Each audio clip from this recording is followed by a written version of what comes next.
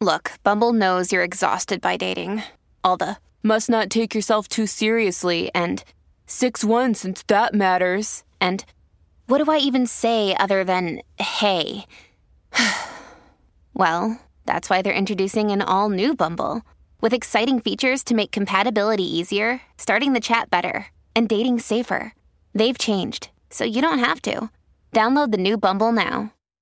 Another day is here, and you're ready for it. What to wear? Check. Breakfast, lunch, and dinner? Check. Planning for what's next and how to save for it? That's where Bank of America can help. For your financial to-dos, Bank of America has experts ready to help get you closer to your goals. Get started at one of our local financial centers or 24/7 in our mobile banking app. Find a location near you at bankofamerica.com/talktous. What would you like the power to do? Mobile banking requires downloading the app and is only available for select devices. Message and data rates may apply. Bank of America N.A., member FDIC. Hello and welcome. This is Colleen O'Grady, the host of the Power Your Parenting Moms with Teens podcast. This is a gathering place for moms to be encouraged, nurtured, and inspired. Also, you'll learn the latest in teen research and trends and get practical parenting tips. You really can improve your relationship with your teen and enjoy the teenage years. Welcome back, everyone, to the 127th episode of Power Your Parenting Moms with Teens podcast. I'm Colleen O'Grady, the host of the show. Well, here we are in August, and school is around the corner. All of us were hoping that this school year, things would get back to normal.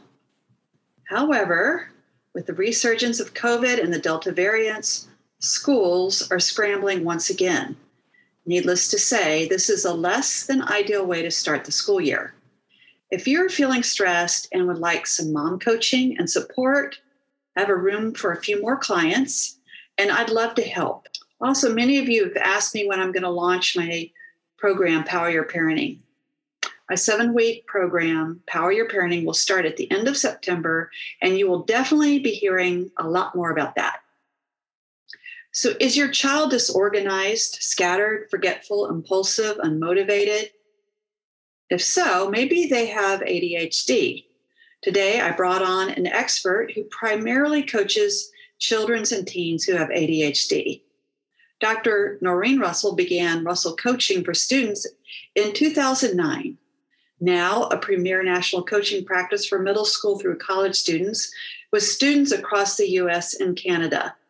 Her passion for providing support to frustrated students and weary parents is fueled by her own experience of raising 2 complex children who are both neurologically atypical. Her children's diagnoses include autism, mood disorders, ADHD, giftedness, and learning differences. Dr. Russell knows firsthand the exhaustion parents face as they, day in and day out, seek solutions for their out-of-the-box children. The entire team at Russell Coaching is committed to supporting the psychological well-being, education, and family life of their clients. In this episode, we address questions like, how do you know if your teen or tween has ADHD? What can moms do to help their disorganized teen get through school? What are some strategies that work for kids with ADHD? And what can moms do? So welcome, Dr. Russell. I really appreciate your time. I'm delighted to be here. Thank you for inviting me, Colleen. You're so welcome. So a question that I like to ask all my guests is about if you have kids yourself. So do you have kids? I do. I have the 2 most wonderful children in the world. They are complicated, but the love of my life. My husband and I have a son who's 13, and we have a daughter who is 11. So we are smack dab into the tween into teen transition. Yes, you are. Yes, you are. So I know one of your expertise is in ADHD. So I think we'll just dive right into that. All right. So I have most of my listeners are moms of tweens and teens. So how do you know if your teen or tween has ADD or ADHD, and what's the difference between those two? Sure. I'm happy to answer that. I do want to preface my answer by saying that I am not a licensed clinician, but this information is available online. And we obviously, because we do ADHD coaching, know what the symptoms are. So if you're not sure if your kid is simply lazy, unmotivated, doesn't care, those kinds of things, sometimes it is a good idea to get an ADHD evaluation. And what the licensed clinician or medical provider is going to look for is three things. The first is an inability to regulate attention. A lot of people, and you know this, think that ADHD or ADD means kids can't pay attention. But what it really means is their brain doesn't automatically regulate their attention. So if you're thinking, oh, my kid doesn't have that, they can play video games all day long, that doesn't necessarily rule out ADHD. So can you go into that a little bit more? That's very interesting. Talk a little bit more about what you mean by regulate.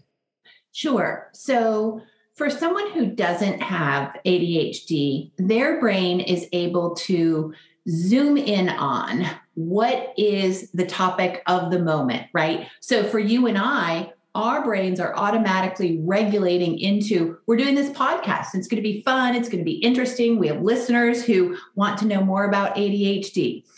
For people who have ADHD, their brain doesn't automatically regulate or focus their attention. And so they could be in class and drifting their attention or focus out the window, could be to their phone, could be to the fight that they had with their girlfriend the night before. But it's really a neurological process of the brain regulating the attention. And so when I see parents or teachers going, focus, you need to try to focus, that's actually not what we're trying to do. We're trying to regulate the brain's ability to automatically regulate focus. Great. All right. So that was number one. Yep. Number two is impulsivity. And so this is where we often see some of the younger kids with ADHD being very impulsive in terms of grabbing things, touching others, being in other people's spaces. You know, some of the older kids may be making choices that are high risk choices when it comes to alcohol or drugs or sexual behavior. So there's this impulsivity that, again, is very neurologically mediated. If your frontal lobe and your ability to focus and think through things and make good decisions is impacted by your ADHD, sometimes you'll make impulsive, hasty decisions. And again, a lot of times we'll say, stop, slow down, think about that. Or we'll say, well, let's talk about that. And the thing about impulsivity that I think is so important to understand is that the student or your son or daughter knows better. They have trouble doing better in the moment. So with my own two, what I'm hearing all the time in the heat of hormonal rages is, I know, Mom. And then I will say, I know that you know. What I want you to do is focus on how to do it differently. And so the impulsivity is just so hard because parents know their kids want to do better and kids want to do better. But in that moment, it's hard to stop and think enough to slow the brain down. Okay. All right. So number three. Number three is the hyperactivity. And so a student with ADD doesn't have the hyperactive component. The student with ADHD does. Now, interestingly, and parents, this is all just so difficult to understand. It truly is. The new manual for psychiatric disorders calls all ADHD, and then they say with or without hyperactivity.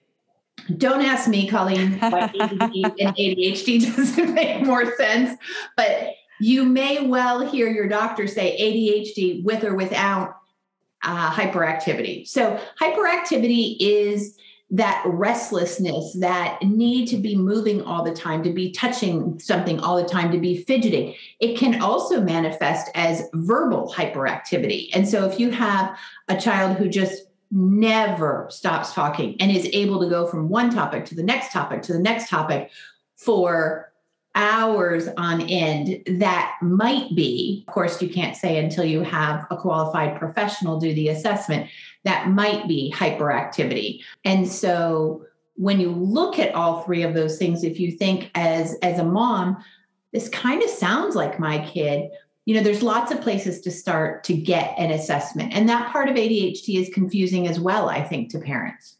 Yeah. Yes. So one of the things that you just said in the beginning is, I think a lot of times I'm a therapist and I see kids who have ADD or ADHD. And what I hear from the moms a lot is like, I just thought they were lazy. I just thought they didn't care. They just irritate me because they forget stuff all the time. Things that can be really irritating for mothers are some of the signs of the ADHD. And really, we can mislabel our kids' intentions by their behaviors. And we kind of think they don't really care about their grades. So I'm sure you see that with your coaching. We see that all the time. In fact, I think it's almost one of the things that if I hear a parent say their child's lazy and doesn't care and they haven't had a psychoeducational assessment or a neurological workup, I say, let's find out. Let's get the data, right? And find out if there's something more to this. Because most kids, most teens, and most adults aren't lazy and don't care. I don't know about you, but I'm assuming that you woke up this morning and kind of said, I'm going to do the best I can do. Now, could be a great day, could be a not so great day, but I think there are very few people who genuinely don't care. And if you hear your child saying to you, I'm trying, it does matter, and then they're unable to perform, I think that's a great time to start learning more about ADHD. Yeah, that's great. So what can moms do to help their disorganized teen get through school? Right. So this is the basis of everything that we do at coaching is how do you teach the skills that we call executive functioning skills that many kinds of kids are delayed on, but kids with ADHD really tend to struggle with. And so it's exactly what you're talking about. It's the organizing, it's the prioritizing, it's the putting things, in the order in which it makes sense to get it done. It's impulse control.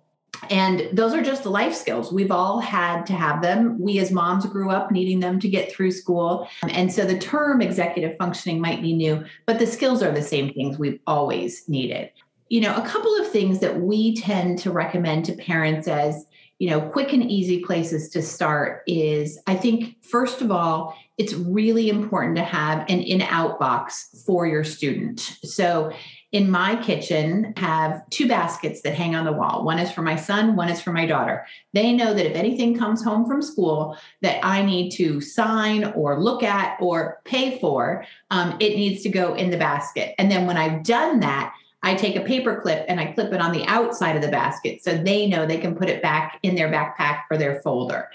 And we started recommending this because we would see so many students with all those things jammed in the backpack, right? Oh, it's picture day. I need this lab code of conduct signed. I need this syllabus signed. Oh, here's something for a field trip. I needed $20. And all those things would be jammed in the backpack, right? And I would say, where do you put those things for your mom or dad? And I would literally have them walk out of coaching with them in their hand. And then I was like, you know what? We need a system. We need a place for that. So the in-out basket or bucket, I think, is so vitally important.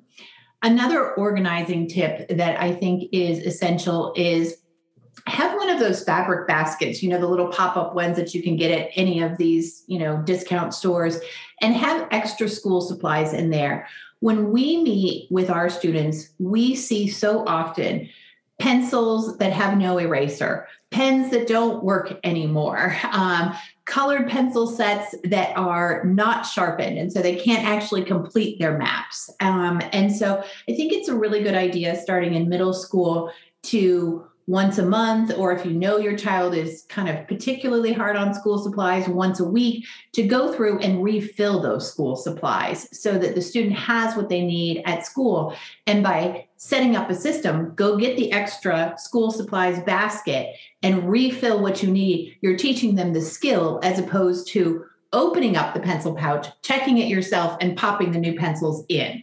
So those are some of the things that we suggest to parents as at-home measures to help stay organized. Yes. So what about the homework that doesn't quite get into the backpack, the backpack doesn't quite get into the car, and then it doesn't quite get out of the car, sorts of things? Yes.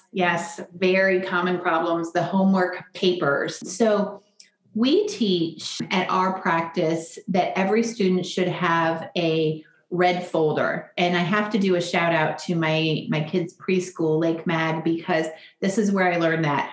They sent home for us a red folder, and one was to do and one was done. And so what we teach our students who are kind of perpetually flustered sometimes during school, they're shoving the things in the backpack, is just shove everything in the red folder during the day. Doesn't matter if it's biology, if it's science, if it's language arts, if it's spelling, doesn't matter. If it's something for your parent, shove it all in the red folder. Then when you get home, organizing that red folder should be the first thing that you do. So you know, okay, this needs to go in this binder. This needs to go in this notebook. This needs to go in the inbox for mom.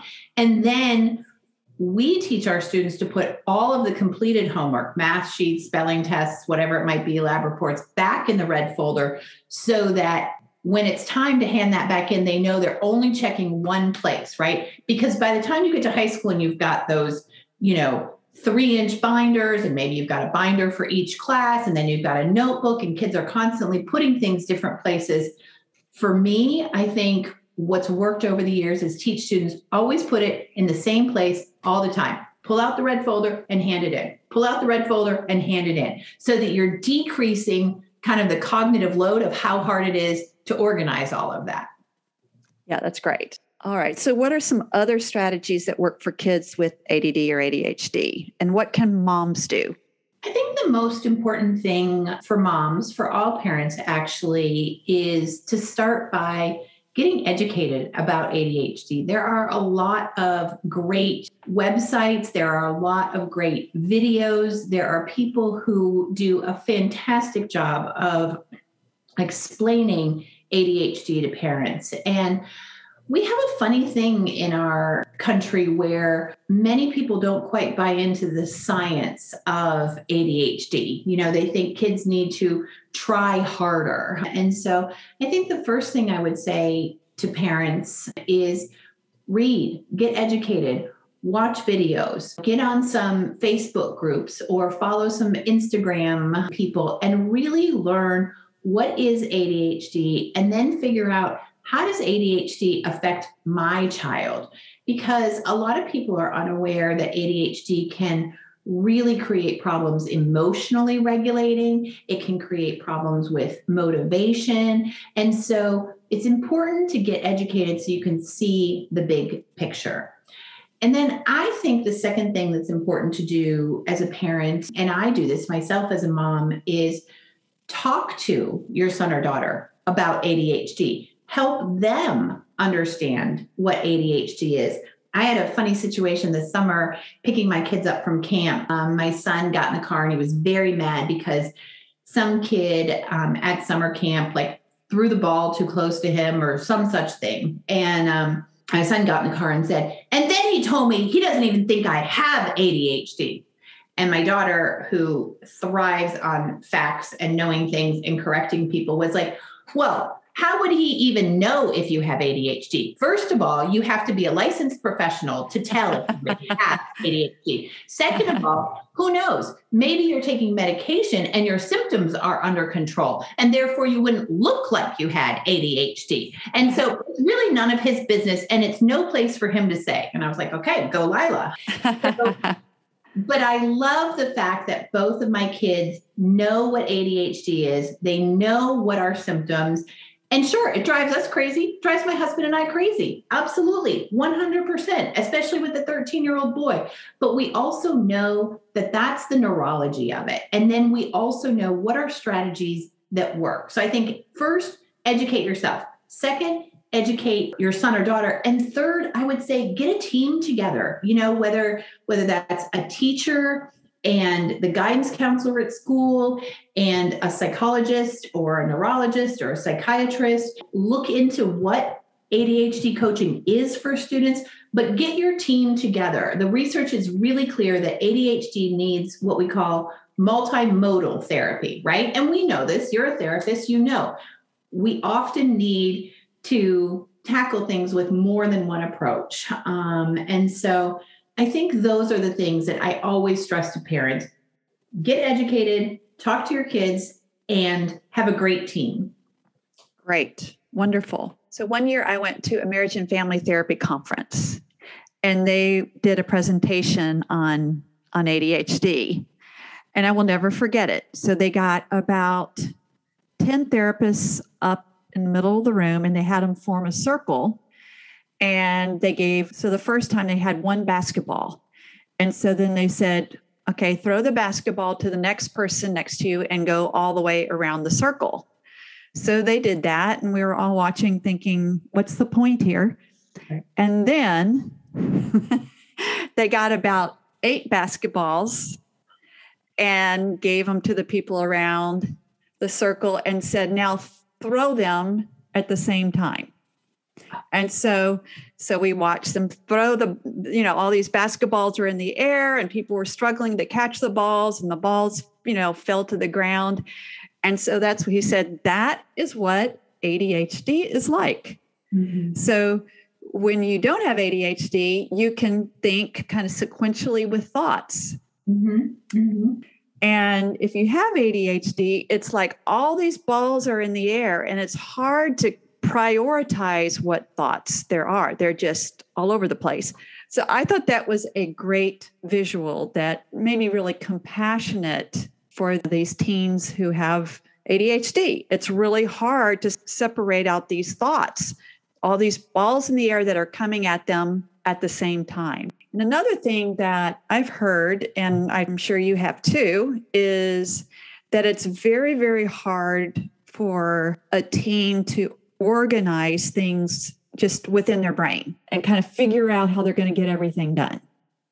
Right. And so I'm sure one of your big coaching tools are things like whiteboards and externalizing what's in your head and putting it on pieces of paper. Yes. We teach a project management system approach to school. So really thinking about each course as a project that you're managing.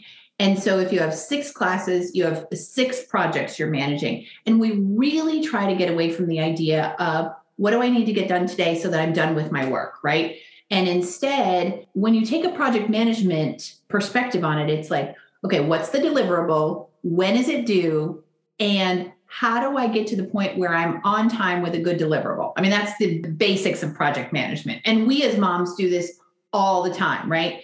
For example, my kids start back to school August 10th. They need school supplies. My daughter needs one list. My son needs one list. In my mind, I'm like, okay, August 10th. So the entire Tampa Bay area is going to be shopping for school supplies the weekend before. So I want to get in and do that ahead of time. Then my brain goes to, okay, how do you want to get it done, right? Do you want to go to one of the discounters? Do you want to order things? Do you want to see if the moms want to divide it up? Does my school offer one of those prepaid, prepackaged deals?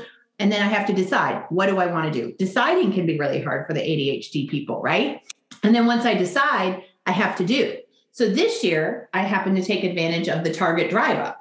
So I was like online, clicking all the things to put in the cart. I got it done. And I did it, I think, around August 1st. But that kind of simple project management, I mean, we're talking about school supplies, right? Pens, pencils, notebooks, can be so hard for kids with ADHD because, first of all, there's this overwhelming amount of information that doesn't fit into different buckets in their head.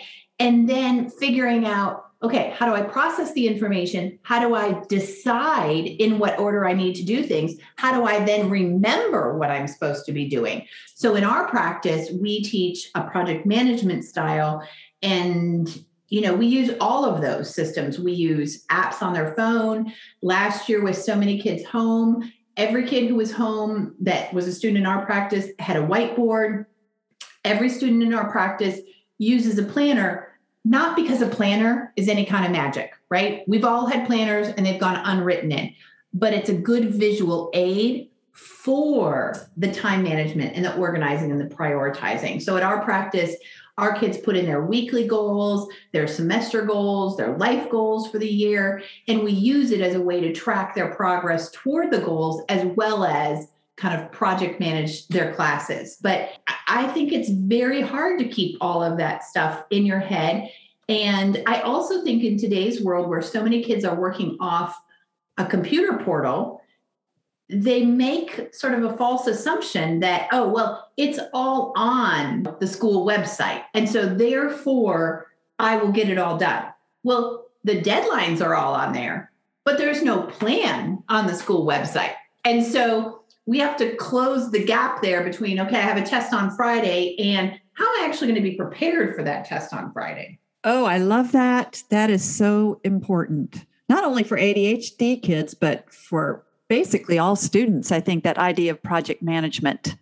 Yeah. That is so good. I would say over half of the students we see at our practice do have ADHD, but then as you know, ADHD often comes along with other things, anxiety, depression, learning disorders, autism, and we work with students who have those diagnoses as well as what we would call, the ADHD plus kids. They've got ADHD and some anxiety. They've got ADHD and they have some mild autism. And so I think really, I always say to parents, there's going to be that top 5% of people in everything. You're going to look around you, you're going to see the student who has executive functioning skills in the top 5% of the class. They're the student who's never missing a pencil. They're the student who never got a 0 on homework, right? They're the student who always knows when the deadline has been corrected.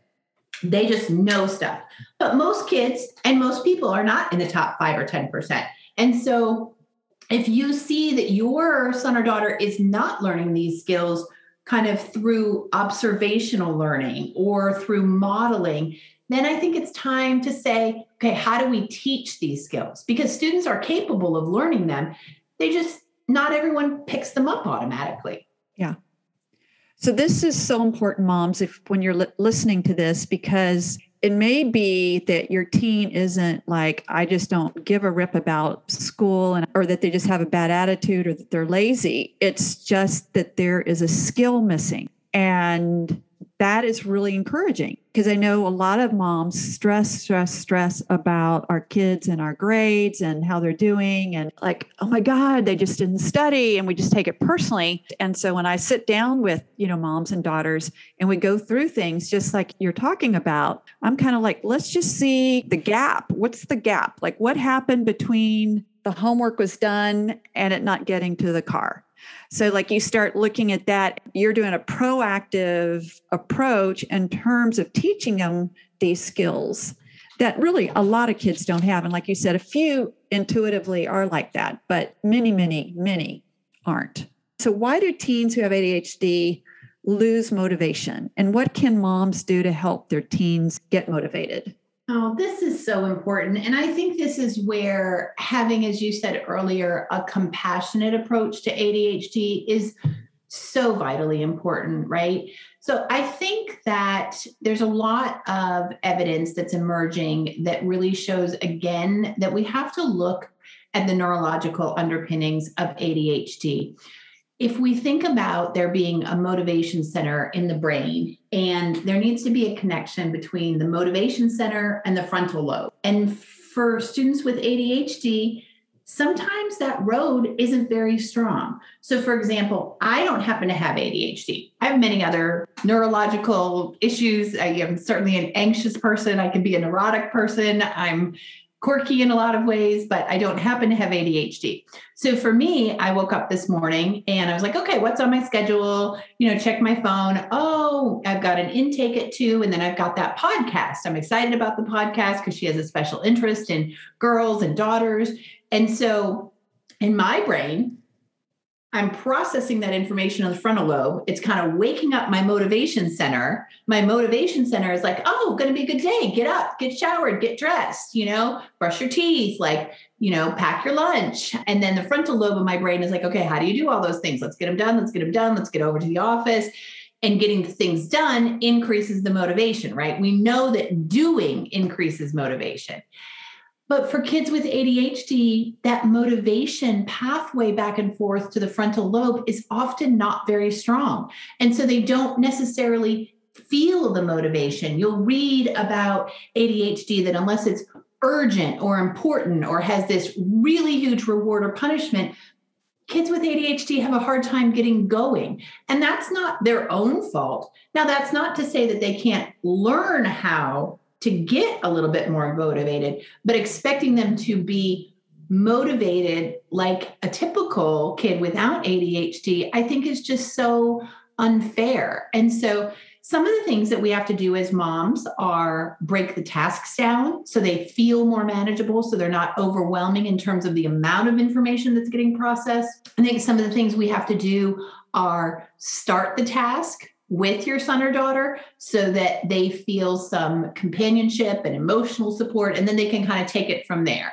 I use that one with the laundry all the time. I'll walk in the laundry room and put a couple things in the washing machine, and then I'll say, I think you've got this, and I'll walk out of the laundry. And then I think sometimes we really have to be aware that sometimes we need bigger valence rewards to motivate kids, that really there is a place for that. I'm not a big believer in rewards, although as adults, we rely on rewards, right? We get our paycheck for the work that we do. And so I think developing an understanding of when a reward can be helpful and what kind of reward, and helping the student learn how to work toward that reward, I think that's a very important life skill, because we do that as adults all the time. I want that promotion. What am I going to do now? I want that car. What am I going to do now? Yeah, that's really good. I had a speaker on my podcast a couple of weeks ago, and she was talking about in our culture that learning has become data points. Mm-hmm. That can be very discouraging, and just need the 97 as a data point, then you're just feel like it's unattainable. So the coaching approach, is like breaking it down into those small chunks. So you get these little dopamine snacks because you got it done, and that parents, you can give them credit for these little chunks. Like, you know what? You hung in there and you worked on that for 30 minutes. You get credit. Absolutely. Absolutely. And, and even just recognition. I mean, there's some element of praise that can be helpful, but just recognition. Wow, I'm super impressed that you cranked through today's math sheet. Wow, I am super impressed that you worked on that Quizlet until you knew your Spanish vocab at 100% proficiency. I can see how hard you worked on that. I am impressed, So it's not necessarily praise like dog training, good boy, good girl, but it's seeing and acknowledging the effort and the commitment. And that, I think, is so respectful of our tweens and our teens. I see you working. I see your effort.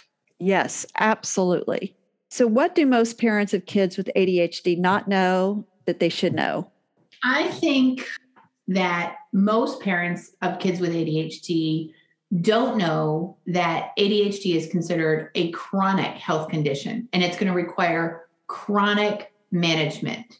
And so while that can be hard as a parent, right? That can be hard as a mom to think, oh, this is something my kid is going to have, and we're not really going to know if they grow out of it until their mid-20s. I think it's so empowering to also say, the more I know, the more I can help my student. And so not thinking of it as something that's going to go away or get better or, but thinking of it definitely as something that can be managed. ADHD can be managed. So I think that's one thing, people don't understand the chronic nature of ADHD. I think the second thing that is always helpful to know that many parents don't understand is that what science tells us is that medication plus parent education plus a school plan is what equals success for kids. And so just knowing that and knowing from a fact-based point of view what medication does for a student and really researching that, I think, is something that most parents would benefit from. We all as parents don't want to take risks with our kids, right? I understand that. I know you understand that. But I think it's important to take a science-based approach to treatment for kids with ADHD, because research also shows that kids who are treated have so much better life outcomes. There's nothing I hate to see more than a teenager who is checked out of school, getting high all the time, and not doing well in school, and come to find out there's untreated ADHD. That would be the second thing. And the third thing that I would say that most parents don't know about ADHD that they should know is that when it is treated, it really can be a strength. I don't myself believe that untreated ADHD is a strength, but I do think that if it's treated so that the symptoms don't become problematic behaviors, there is a lot of energy and creativity and out of the box thinking, and it really can be a strength. I don't think an ADHD diagnosis in any way means that this is the end of the world or the end of the road. And so those would be the things I would say that parents should know if they don't already know. And I think it's easy to lose track of those things when you're struggling on a daily basis with impulsivity and not getting things done. And why can't you pick your shoes up? And why can't you remember to make your bed? And you're telling me you brushed your teeth, but I know you didn't brush your teeth. Or you're telling me, that you were home by curfew, and I know I heard the door at 1:15 a.m. It's hard. I think ADHD is far more draining and exhausting for parents than we acknowledge. And especially if it's coming along with another disorder like anxiety or depression or some mild autism. I think we downplay ADHD in our culture. Oh, everyone has trouble focusing. Oh, isn't everybody a little ADHD? Well, the fact of the matter is that ADHD is a really debilitating condition for kids who have a moderate or severe, case of it. And that's exhausting to us as moms. I am exhausted by my kids' ADHD, and I know my husband is as well. Yeah, absolutely. What I know is that ADHD, like you were saying, you can be super, super successful. A lot of entrepreneurs and wealthy entrepreneurs are ADHD, and they build a team around them to help manage them. But what their superpower is in generating ideas. And like you said, the energy and excitement. And there's a work style test called Kolbe-A that talks about quick starts. So the ADHD person is like, oh my God, let's just do this. So they can be risk takers. And so in the business world, they could be really amazing entrepreneurs. In your opinion, do you think medication is a must? So I'm not a medical professional, so I can't give any medical advice. What I can tell you is that the research on ADHD medications is very clear that medication is both safe and effective. And that's really what I can say. Is it an easy decision to make? You and I know it's not. And every mom out there who's ever agonized about it, it's absolutely not an easy decision to make. As somebody who is science-based and our practice is science-based, I'm very much an advocate of following, evidence-based medical protocols for, whatever the kids are struggling with. So for example, when we have kids with anxiety, the evidence-based medicine approach to that is medicine and therapy, a combined approach. And for ADHD, it's medication, parent education, and a school plan. I know firsthand from my own kids how transformative medication can be.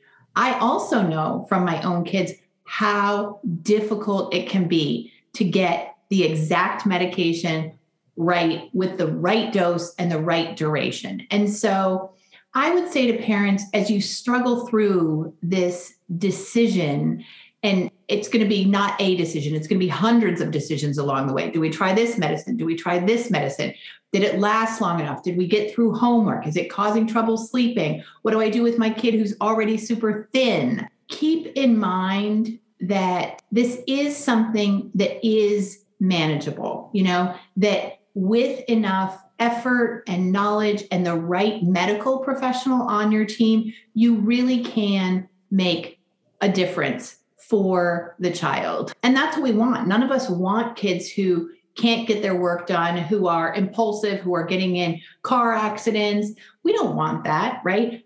We also often don't want our kids on medication, but sometimes we have to make a choice between those two things, and it's hard. And so I would say firsthand, I've seen the benefits of medication for my kids and for hundreds of kids over the last 12 years, but I would never say it's an easy decision or it's an easy thing to get right. And finding the right medical practitioner to work with is vitally important. And then there are times, of course, where kids can't tolerate meds. They have a heart condition, or they really just are so small and so thin that they need a medication break. It can be difficult to get medication right if the child has a mood disorder. So it's not an easy fix, which I think some people think too. Well, I'm not going to the easy fix. We're going to work on this for a good 6 to 12 months. Well, you can work on it, but the ability to regulate attention is neurological. So you can sit there for 6 months and say, focus, try harder, but it's not going to change the neurology of the ADHD brain. Right. And I do also think some parents, so I like what you say about the team approach. I do think some parents think that all I need to do is get medication. Mm-hmm. And like, I'm done. So I like that you, the multimodal approach, that you get the school involved, that you get somebody to help with coaching and some strategies. And, that can be the mom, but it's always really helpful to have some outside sources too, I think. We find that in the elementary years, it can be the parent, right? The relationship is different in K through 5. The child is used to the parent being involved. The child is used to mom saying, let's get your homework out. Let's take a look at this. Did you get your homework done? And then, puberty in middle school hit, and kids respond differently. Some kids are still very tolerant of having their mom be their executive functioning backup, and some kids are not having it in any way, shape, or form. And I think that's when the value of a professional can be so clear. Somebody who teaches and coaches executive functioning skills with lots and lots of different kinds of kids. They have lots and lots of different strategies that they can help your son or daughter try out.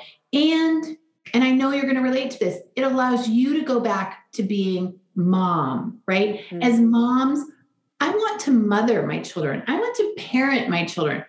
I don't really want to be the school secretary. I really don't. Now, lots and lots of moms are in that position because they know that their student can't do it, or, they've never heard of academic and ADHD coaching, or for whatever reason. But I think that starting in middle school is a great time to separate those roles, because your middle schooler and your high schooler need you to be mom, and we know that when kids and parents are fighting about school all the time, it decreases the connection. It doesn't really help the students' self-esteem and self-confidence. It shuts down communication. And so coaching, outsourcing that the same way we do if a child needs to work on anxiety or depression, or the same way we do if they're preparing for the SAT sometimes, I think is a great way to preserve those family relationships, which are so important. I mean, in my practice, I think restoring those family relationships is what drives me a lot of the time. And then it's the student's development and their achievement, and the student feeling like, I can actually do this. I did this. Hey, Dr. Russell, guess what? I got a B on my AP Human Geography test, but it's the family piece that is so important. And as moms, that's what we want. We want to be able to love our kids. Yeah, absolutely. So we need to close out this podcast. It's been great stuff. Any last advice for our moms? I think last advice for moms would be the same advice that we use in the practice. Meet your student, meet your son, meet your daughter where they're at, right? Set aside the expectations. Understand that kids with ADHD can be delayed in some of their development by as much as 3 years. Meet them where they're at. Don't assume that your 13-year-old is going to have all of the 13-year-old skills of the 13-year-old, down the block. And really meet them where they're at, love them how they are, and understand that development may take a little bit longer, but that they're going to get there. They're going to be the person they're meant to be. Great advice. Well, Noreen, thank you so much. Oh, one last thing is, how can they contact you? How can they find you? Well, Colleen, I'm delighted to tell you that any of your listeners, we are going to extend an offer for 20% off the first 3 months of coaching. So we are doing that for your listeners. And the website for our practice is russellcoaching.com. And it's pretty easy to find, or you can Google me, Noreen Russell, or you can call our office at 212-716-1161. But we have a blog on the website that teaches a lot about executive functioning and gives concrete strategies. And you can learn more about ADHD coaching for your son or daughter. We work with students from middle school all the way through college. And your listeners have only to mention the name of your show, and they will receive 20% off. Wonderful. What a gift. Thank you. Thank you so much. You're welcome. So anyway, Noreen, thank you so much for being here today, and really appreciate your time. It's been wonderful to be here. Thank you so much for having me. And I hope this is helpful to your listeners. I know as a mom, I'm always looking for things that are going to make me feel like I know what I'm doing and that I'm doing a better job. So thanks for having me. You're so welcome. This concludes this week's episode of Power Your Parenting Moms with Teens podcast. If this podcast has been helpful, I would absolutely love it if you could go to Apple Podcasts and give Power Your Parenting Moms with Teens podcast a 5-star review. This makes it easier for other moms like you to find the support and encouragement they need. Also, my best-selling and award-winning book, Dial Down the Drama, Reducing Conflict, Reconnecting with Your Teenage Daughter, A Guide for Mothers Everywhere. You can find that and order it online at Amazon and Barnes & Noble. And you can always find other great resources and contact me at ColleenO'Grady.com, 2 L's and 2 E's.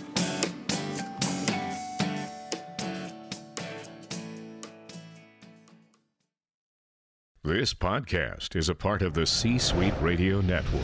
For more top business podcasts, visit c-suiteradio.com.